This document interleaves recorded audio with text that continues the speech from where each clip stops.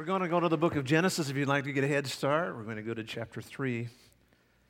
If we're going to learn how to conquer temptation, we must look at the most classic case study of all time about temptation, and that is the time when Satan and Eve had their interaction.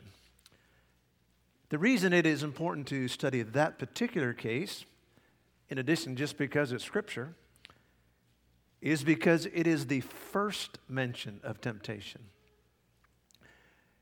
In theology, there is a law called the law of first mention. The law of first mention means that when you're trying to figure out an important theological concept, maybe even a complex theological concept, then you go to the first place it is talked about, and then you begin to build from that, and then you compare other scriptures with the first case. It's called the law of first mention. The law of first mention reminds us that this case study is absolutely imperative, because honestly, even though this took place 6,000 years ago, give or take whatever amount of years, the fact is it has been repeated millions and millions of times during that time. And so we're going to talk about how to deal with temptation God's way. And if you're not careful, temptation will get you into big trouble. Consider the man and his wife who were shopping at a mall when a shapely young woman strolled by. The man's eyes followed her. Without looking up from the item that she was examining, the wife asked, "Was it worth the trouble you're in right now?" Amen. And the truth is, we get ourselves in big trouble, don't we? All of us do, men and women. Let's bow for prayer. Father, we thank you today that you're going to help us stay out of trouble and get out of trouble. Lord, I do pray that you would remember mercy with us, Lord. We're so human. And yet, Lord, give us the weapons we need today. In Christ's name, amen. All right, let's go to Genesis chapter 3, if you would, please. Let's read verse number 1 together. Ready? Begin. We have our text up here for you to read. Ready? Begin. Now the serpent was more subtle than any beast of the field which the Lord God had made. And he said unto the woman, Yea, hath God said, Ye shall not eat of every tree of the garden? First of all, let's talk about the tempter. And you might be surprised to find out who the tempter actually was. Now, God had made millions, and if there's such a word, zillions of heavenly beings called angels. Angels are very real, and they are certainly existing still today. They are awesome friends of God's people. They are known as the ministers to God's people. They ministered to Jesus, and they ministered to others in Scripture. They are wonderful. But tragically, one of them, Lucifer, became a ringleader. And he successfully was able to lead 1/3 of all the angels in a rebellion. And of all places, in heaven. That just tells me that it's not the environment that makes a person bad. They were in heaven. And he led this group of angels away. Today, we often call them demons. That's a Greek word, demoneo, which is referring to them in a negative sense. No sooner had they fallen to earth, and no sooner had Lucifer been able to successfully bring them over to his side, that he began to rage against God, and specifically against God's crowning creation, the human race. He was absolutely livid at God's favor on these humans and their happiness. Every day they would wake up and they would walk with God, and they would talk together, and they would spend time together and eat of all this beautiful food, and it was just a glorious time of fellowship. All the while, Satan was just steaming. Now, he knew because of the way that God works his ways, he couldn't take those people to hell at his own will, but he would do everything in his power to somehow come between them and their God and anything good. Now, if you notice in these verses, this particular verse, it says he was a serpent. Now, when we think of the word serpent, we think of a slithering snake. But the actual Hebrew word here means shining one. And that's, there's many places in Scripture where it talks about him shining or being very handsome or something very glorious to look at. I don't suspect that he looked like a snake, because I hate snakes. And I can't imagine what Eve, a woman, would be looking at this snake, and she just said, no, I don't want anything to do with that. There was certainly nothing about his appearance, I think, that would be repulsive. In fact, the very name Lucifer, his name in heaven, was light bearer. He's called the son of the morning by one of the prophets, meaning this guy was really a beautiful creature. We also told in this verse, not only was he beautiful and shining, but he was subtle. Very smart.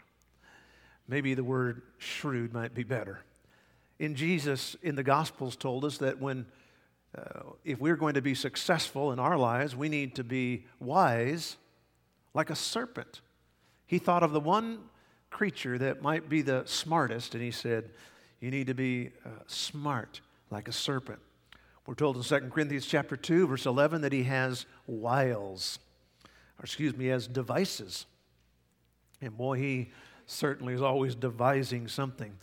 In Ephesians chapter 6 and verse 11, it says he has wiles. That's the King James Version. The Greek word is methodeia. It's the same word we get our word method from. Sometimes when we think of the devil and his temptations, we think, oh, well, he's just throwing everything, he can at us, including the kitchen sink. But I will tell you this morning that devil is not willy-nilly just trying anything. He has methods.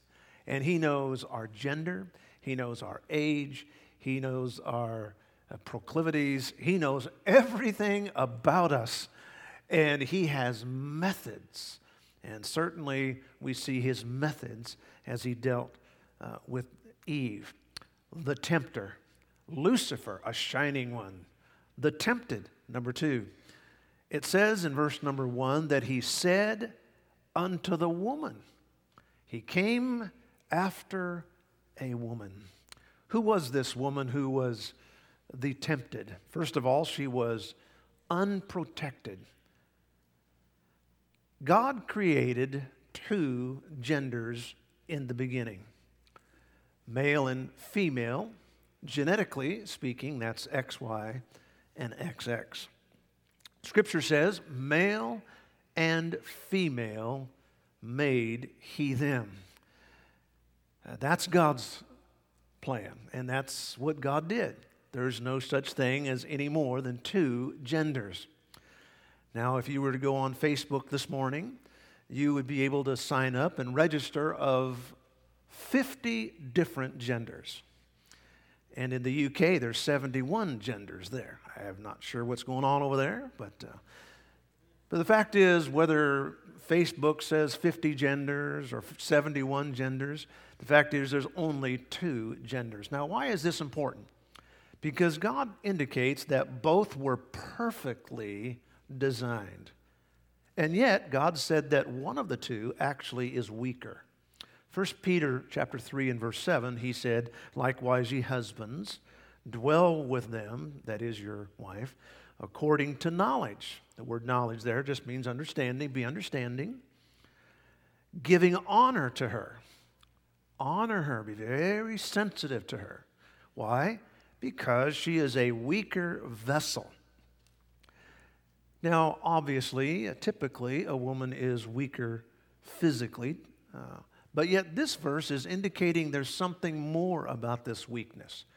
And comparing verses with verses, for example, 1 Timothy chapter 2 and verse 14, the Bible reminds us that by virtue of her being able to be deceived by Satan and first in the transgression, God said that she is more vulnerable. And that's a good word to remember, vulnerable. Weaker, simply meaning vulnerable. Now, when we talk about vulnerable, we do not mean less valuable. We're not saying that she has any less access to God. But rather, this verse is simply saying that every husband needs to treat his wife with tenderness, with patience, and he will need to protect her. Obviously, her body. Obviously, protect her financially. But I think in this verse, it's indicating that a husband needs to be a covering for his wife's spiritual protection. Here's the point I'm making. Satan goes after the vulnerable. He not only goes after the vulnerable, notice where he hits them. He hits them in the most beautiful of places. Of all things, he hits this woman in the midst of paradise. And I remind you that if you have paradise right now, you have a great marriage, you have a great job, you have a great life, you have great friends or whatever, you may be in paradise, but that does not mean that you are going to escape the devil, because he comes in paradise. I'm not trying to get us to be neurotic here. I'm just trying to remind us that the Bible says that at times false teachers will become angels of light. And so she was unprotected. She was also unaccompanied. Now, where was Adam? That's certainly a big question. Now, you might be looking for Marco Polo, or you might be looking for Waldo, or whatever else, but I'm looking for Adam. Where is Adam? She was unaccompanied. Now, the devil's strategy is always to go after people when they're alone. 99% of our temptations happen when we're alone, when there's nobody around us. That's when Satan came after Jesus, when he was alone. Had she been close to Adam, she would not nearly have been so exposed. Now, obviously, we can't always stay in close proximity with everybody that might be a protection to us, but we ought to always stay close emotionally, and maybe even more important, spiritually. We need to have a spiritual closeness.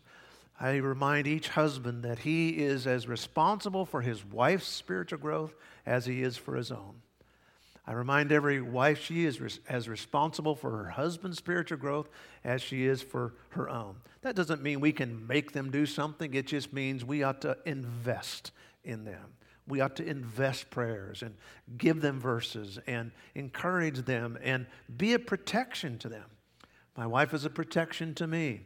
I am a protection to her. We stay close emotionally. I can't preach if we're not right with each other. I just won't do it. I've told her many a time. I said, if there's an issue, if there's a situation, I can't minister. It's just not the way I'm made. I got to make sure that everything's clear. Did Adam go off that day? Had there been a crossword? I don't know. Whatever the case was, he was gone and she was alone. It's important to be alone at times, of course. You can't be a good Christian without having private devotions. But there's a big difference between being alone and being a loner.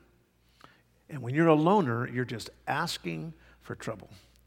When I was growing up, I had several favorite TV programs. One of my most favorite TV programs was a cowboy. He wore a red bandana. He had a black mask. He rode a white horse. And he had a sidekick who called him Kimosabe. You know who that was? That is the Lone Ranger. I know some of you little ones may not even know what that is, but the Lone Ranger. Today, we have too many Lone Ranger Christians.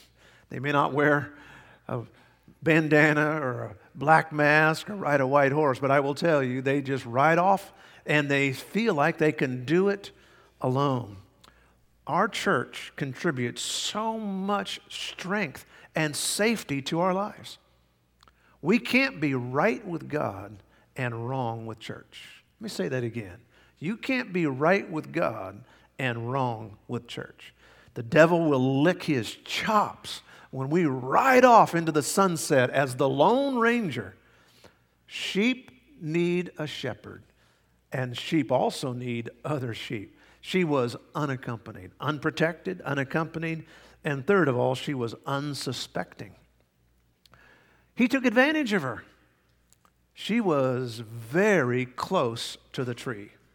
Eve, what were you doing by the tree of the knowledge of good and evil? What were you doing there? What were you thinking? Was she curious? Did she just want a closer look? She was so close, all it took was a push, and she was in big trouble. Have you ever realized in life how much trouble we could get out of if we just avoided it? Just avoided it. Sometimes we feel like, there's no way to win over temptation. You know what? Avoiding things can take care of a majority of our issues. Proverbs chapter 4 verse 15 says, avoid it.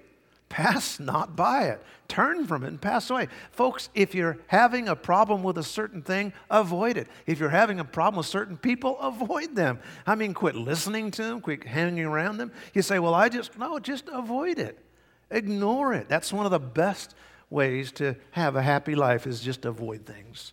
Romans 16:17 says, I beseech you, brethren, mark them which cause divisions and offenses contrary to the doctrine which ye have learned, and avoid them. I realized it's funny always to me when I see the secular press using biblical terminology. I read this week that some liberal group is saying that they should shun Republicans, shun them for their, racism or whatever they're saying. And I thought, isn't that interesting? Using a biblical good concept like this shunning, although it's not the word shunning, it's simply what it's saying. Mark them and avoid them. Just avoid them. Just stay away from them. 1 Corinthians 7:2 says, nevertheless, avoid fornication. Just avoid it. We can avoid so much in life if we just don't go close by. Eve, you were way too close. The tempter, the tempted. And now this morning, the temptation. We're going to spend the balance of our time on this because it is absolutely, if it weren't so terrible, it would be brilliant. Look at verse 1. It says, and he said unto the woman, yea, hath God said, ye shall not eat of every tree of the garden? Notice the word said. Is that word made her? No, it said he said to her. Nobody can make her eat of that tree. Nobody could make her do anything she didn't want to do. It says he said to her. That tells me words matter.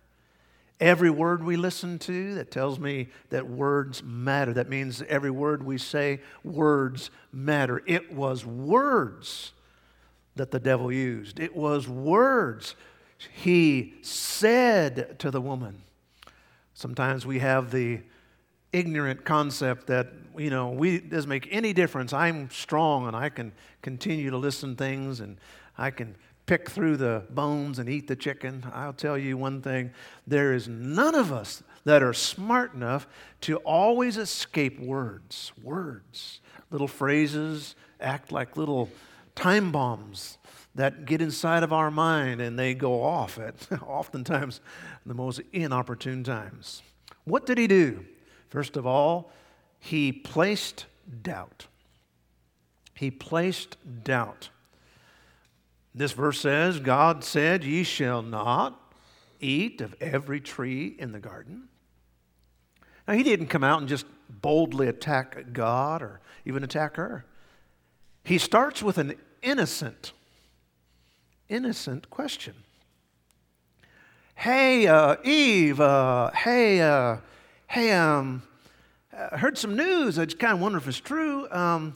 I hear God won't let you eat trees. He won't let you eat from trees. I hear he doesn't like you wanting to eat fruit. Now, he put a negative slant on the news. He heard the news, but he put a negative spin on it. That's exactly opposite of what God said. He didn't say you can't eat. He said, of every tree you may eat. But of one tree, he made an exception. And yet the one thing that Satan grabbed onto was not, you can eat of the 1,000,000 trees, but one tree not. He didn't say, oh, God is so amazing. He's got all these trees for you to eat. No, he said, he suggested maybe God was had some issues, or what's God's problem? He latched onto the one exception.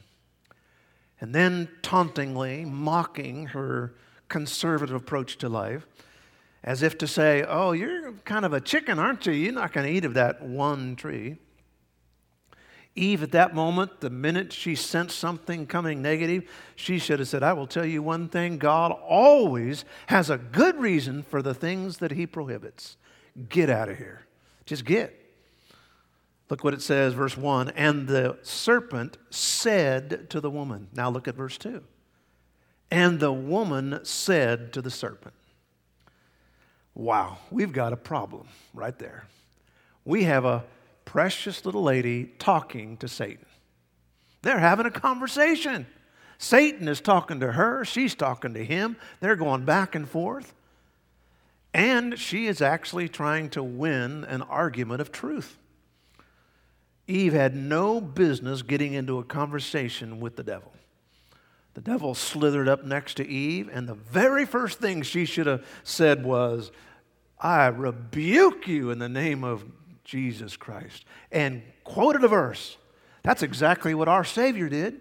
3 times we are told in Scripture that Satan came to him, and every time he said, it is written, it is written, it is written, and quoted the book of Deuteronomy each time, and he said, get out of here, Satan. And he run that sword through old smutty face, and he said, get. He just chased him off like a old dog. And that's what Eve should have done. But Eve carried on a discussion. And when she did, unknowingly, she opened her mind. Pastor Mike, last year or a couple years ago, said something so brilliant among all the other brilliant things he says. But one of the things he said was, because I wanted to teach you this, will share some of the false doctrine of these false teachers. But he said, I recommend and ask you not to do this. Do not study it. And I thought, how wise and what a skillful shepherd. The Apostle Paul talks about a master builder. There's lots of people who talk about the Bible and lots of people who do this and that. But there are only a few master builders. He was a master builder at that moment. He was building, and he was saying, as a good shepherd, he was saying, do not even open your mind to this. Why? Because most of us aren't discerning enough to see when something is not all that it's supposed to be. When she carried on a discussion with Satan, she opened her mind. And no human is able to outthink and outtalk the devil. It's been said that we can't keep birds from flying over our heads. We can certainly keep them from making a nest in our hair. And that's exactly what she did. She allowed the devil to make a nest in her hair when she carried on a conversation. And what happened? Satan placed doubt in her mind because he put a question mark right after God's statement. And more today, people are questioning the things of God, questioning the validity of Scripture. For years, there have been people, sadly, oftentimes in seminaries, putting a question mark behind the inerrancy of Scripture. We stand today as a fundamental Bible-believing church, reminding you that we literally believe every verse, every jot and tittle is inspired by God. But I tell you, that is actually beginning to be the exception rather than the rule. Sadly, there have been people with all kinds of alphabet letters behind their names saying, well, this and this and this. I tell you, it has been an attack for years. There have been attack in recent years on the relevancy of Scripture. Does it mean anything, or is it just outdated? Is it archaic? And most recently, and this is absolutely puzzling to me, honestly it is, now people are beginning to question the morality of Scripture. The new generation, sometimes known as the millennials, I read a statistic the other day that some amazing statistic, almost like half of the millennials not only don't believe the Bible, that would be one thing, but they actually think the Bible is negative. It is repressive. It is racist. It is against good morals. Now, folks, we've come to the place where exactly what it says in Scripture, that where people are calling good evil and evil good. And that's when we get to that place. God said that is certainly the last days.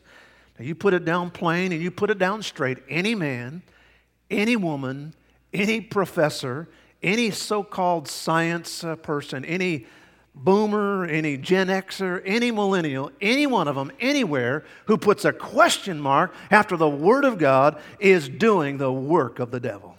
That is the devil's work. That's exactly what they're doing. And why is doubt so effective? Because the devil knows if he can get us doubting, the next step is drifting. Because when we begin to doubt, the next step is beginning to say, well, maybe we ought to try something else. And look at verse 3. But of the fruit of the tree which is in the midst of the garden, God has said, ye shall not eat of it, neither shall you touch it, lest you die. Now Eve, sadly, made a mistake in thinking she was able to debate with Satan. And here in verse 3, we see that she added something to Scripture.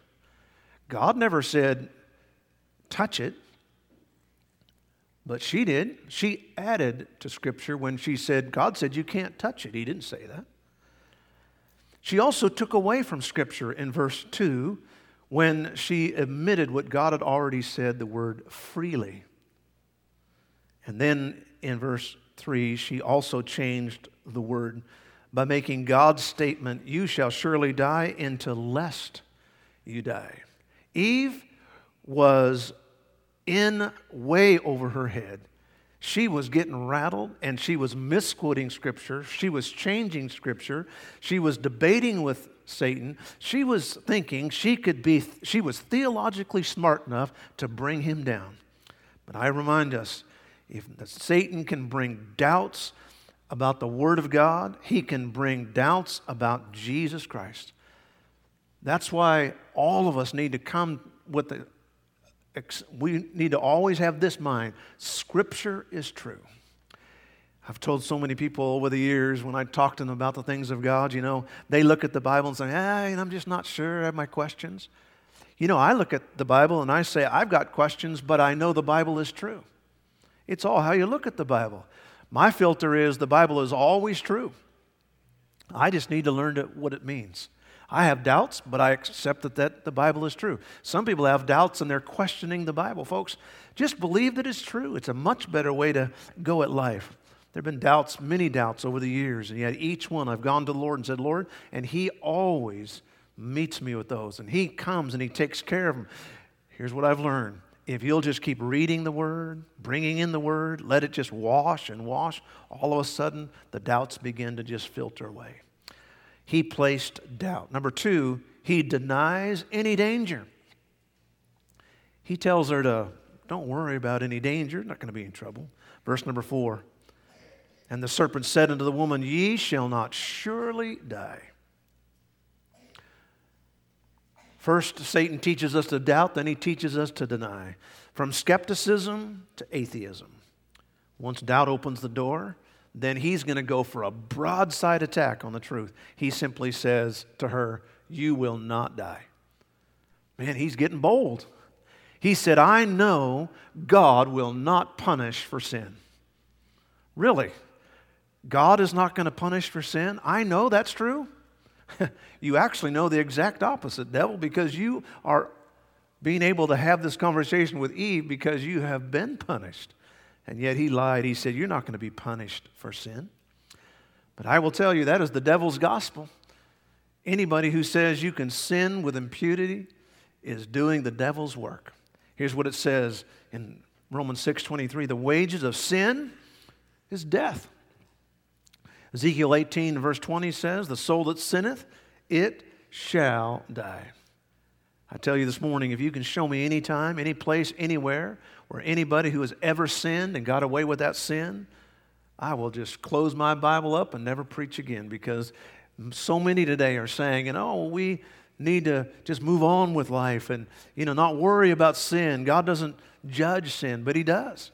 In fact, in the book of Numbers, he says, be sure your sin will find you out. Sometimes people say, well, God is too good to punish sin. You have it exactly opposite. No, God is not too good to punish sin. It is God's goodness. It is His righteousness. It is His holiness that says all sin must be punished. Heaven is a glorious place, and it is free of sin. Many people today want to take the concept of hell and punishment out of the Bible and say, that's for uneducated people. It always amazes me how often people take a conservative person and say, oh, they're uneducated, they don't have any teeth, or, whatever they want to say. The fact is, folks, the true education and real education lets us know that God's Word is true, and yes, punishment is very real. It is said that Abraham Lincoln asked a little boy one time, he said, son, if a dog has 4 legs, and then you call his tail a leg, how many legs would he then have? The little boy thought about it for a second. He said, well, then he'd have 5 legs. Abraham Lincoln said, no, he'd only have 4. Because no matter what you call his tail, it is still a tail. And no matter what people say about hell, say, oh, it doesn't mean anything, or it's a figment of our imagination, or whatever. No, the fact is, you cannot change the Word of God. God is very clear. He said it is something that is very real. Now, the devil came to her, and he said, I'm going to do everything I can to tell her there's no danger. Go ahead and try it. You'll like it. He placed doubt. He denied danger. And number 3, he promised delight. Let's read verse 5 together if you would. All right? Ready, begin.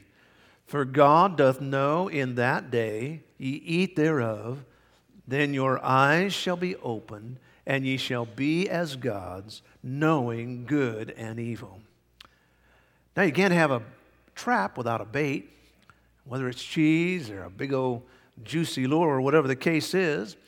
Here's the bait. He said, you shall be as gods. The Hebrew word there is Elohim, which means mighty God, meaning you'll be omnipotent. Nothing will be denied to you. You are self-sufficient, and you don't have to be dependent upon anybody else. He said, if you will eat of this tree, you will be like God yourself. Nothing can be denied you. And then notice what he said. You can have it now, in the day you eat. So he promised her independence.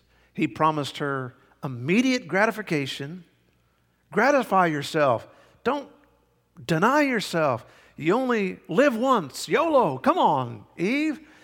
Buy into this thing. This is going to do good for you. He looked at Eve and said, Eve, I am going to empower women. You don't have to conform to this misogynist, repressive Bible concepts. Try it. You might like this kind of lifestyle. He was trying to get her to be the first liberated woman, and that was Satan's concept. In fact, it seems so reasonable. Why should I have to have somebody telling me what to do? Why should I be the weaker vessel? Why should I be the one that's under submission? Why should I be even under God? I can be my own God. I remind you that Satan wasn't trying to get her to do something gross or repulsive. He's far too subtle for that. He wasn't trying to get her to be a devil. Actually, he was trying to get her to be a god. The temptation that Satan has wasn't to try to get her to fall down, but to rise up. Insist on your rights.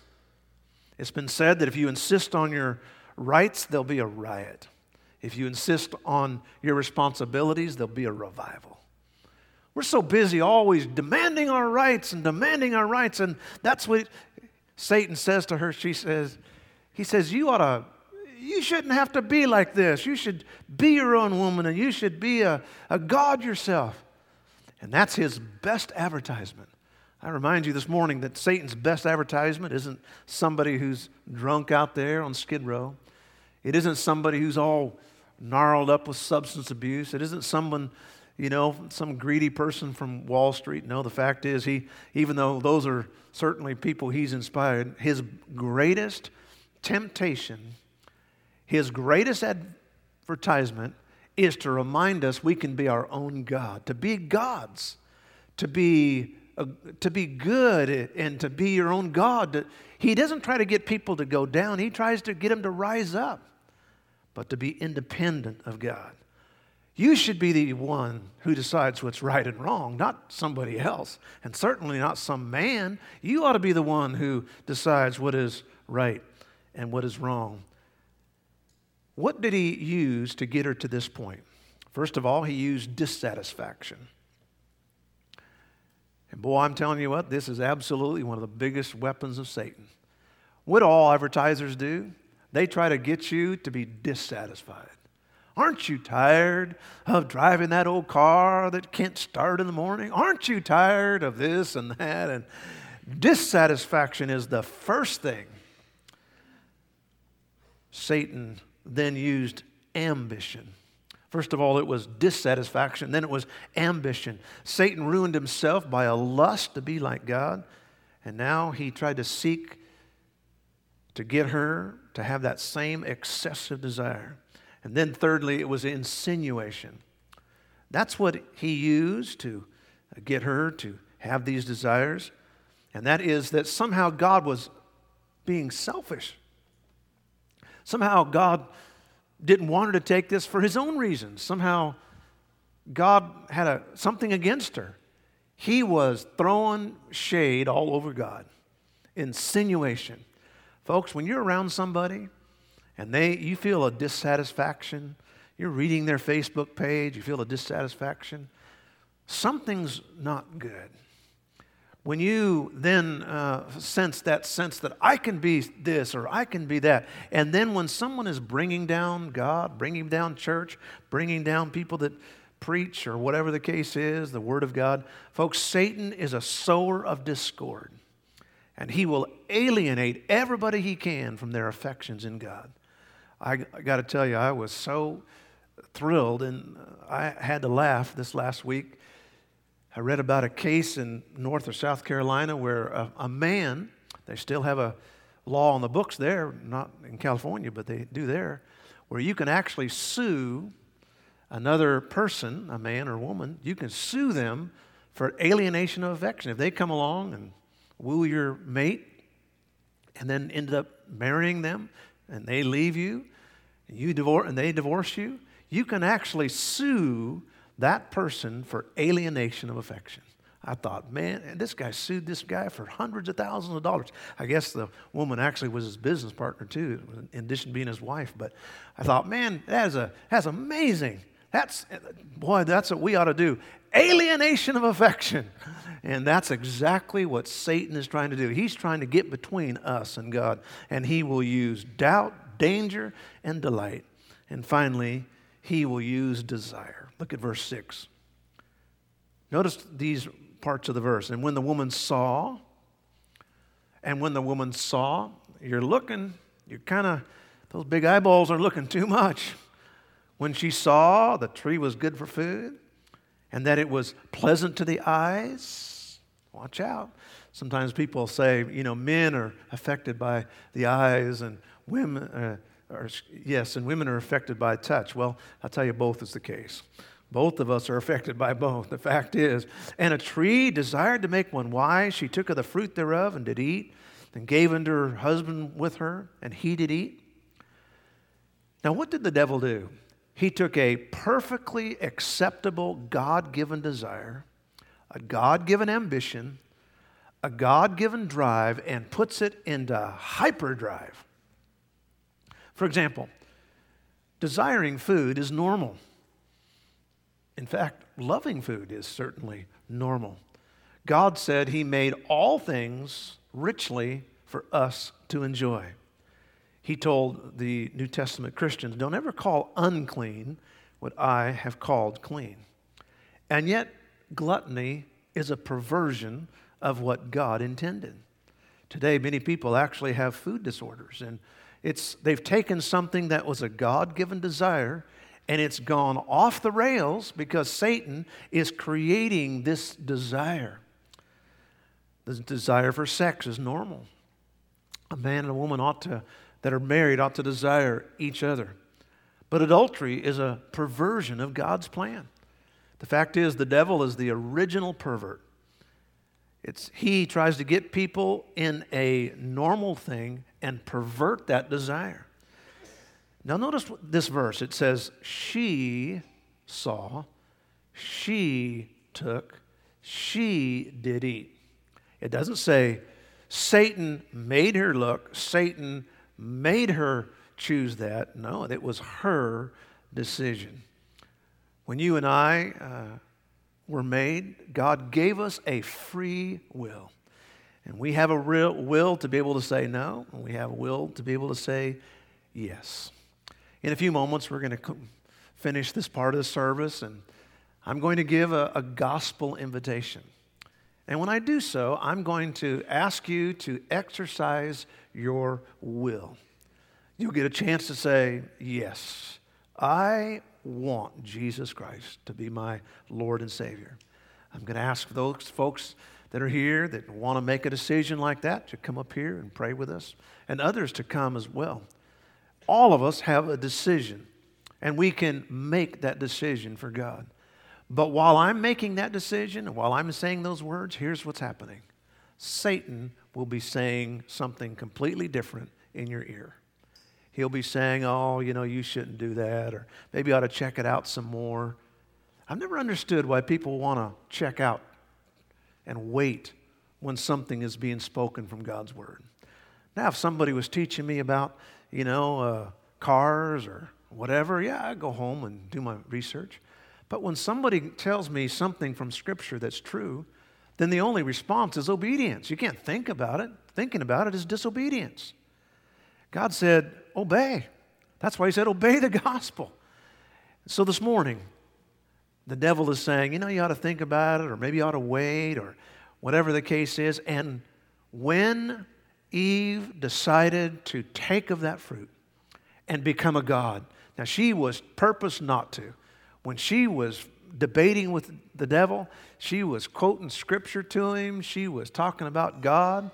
And the devil hooked her with her own words. He hooked her with Scripture. He hooked her with her own desires. And he just began to play her like a fiddle. And she soon was in his hand. And he knew he had gotten her. But it still wasn't the case until she decided. And his final push was, you can be a god. You can be your own person. You can soar, and it's your own body. You can do what you want with your own body. You shouldn't have anybody tell you what to do. You should be able to eat of every tree. And he was negative, and he was doing everything he could to get her to make that choice. And here's what happened. When she did, when she made the choice, she didn't become a god. In fact, the exact opposite. She became a slave. How do I know that? Because John 8 and verse 34, Jesus said, whosoever commits sin is the slave of sin. The slave. Her choice that she said would make her free and make her own God was the very chain that bound her. I'll close with a story that I read. There was a certain leader of a country known as Syracuse. He was a very harsh man, a tyrant as he was known. And he had something against the blacksmith in his kingdom. He called the blacksmith in, who was unaware that he had gotten out of favor with this king. I would like to see a specimen of your work. Would you come, please, and show it to me? In fact, bring your bellows, bring your forge, bring your anvil, bring your hammer, and come here and make for me one of your famous chains. Well, this blacksmith felt like, man, he had arrived. He was able to come and perform and show his wares before the king himself. So he brought everything, brought the forge, brought the anvil, brought his bellows, took his hammer, and boy, he made a chain like nobody could make. With his hammer and with his anvil, he made this chain so strong. And when he was done, he held up that chain and he said, "Sire, here's a specimen of my work. This chain is so strong that not even the greatest team of horses could pull it apart." And then with a fiendish gleam in his eye, the tyrant looked at this blacksmith and he said, "Guards, take the chain, bind it to him, and throw him in the dungeon." And here he was. He was chained with the very chain that he had forged himself. And that's what happens today. Nobody can be bound by Satan unless they build that chain themselves. But we can be free. We can be free and say, "You know what? I'm going to follow the Lord, Jesus Christ." He places doubt. He denies danger. He promises delight. And he uses our desires. Would you bow your heads with me, please?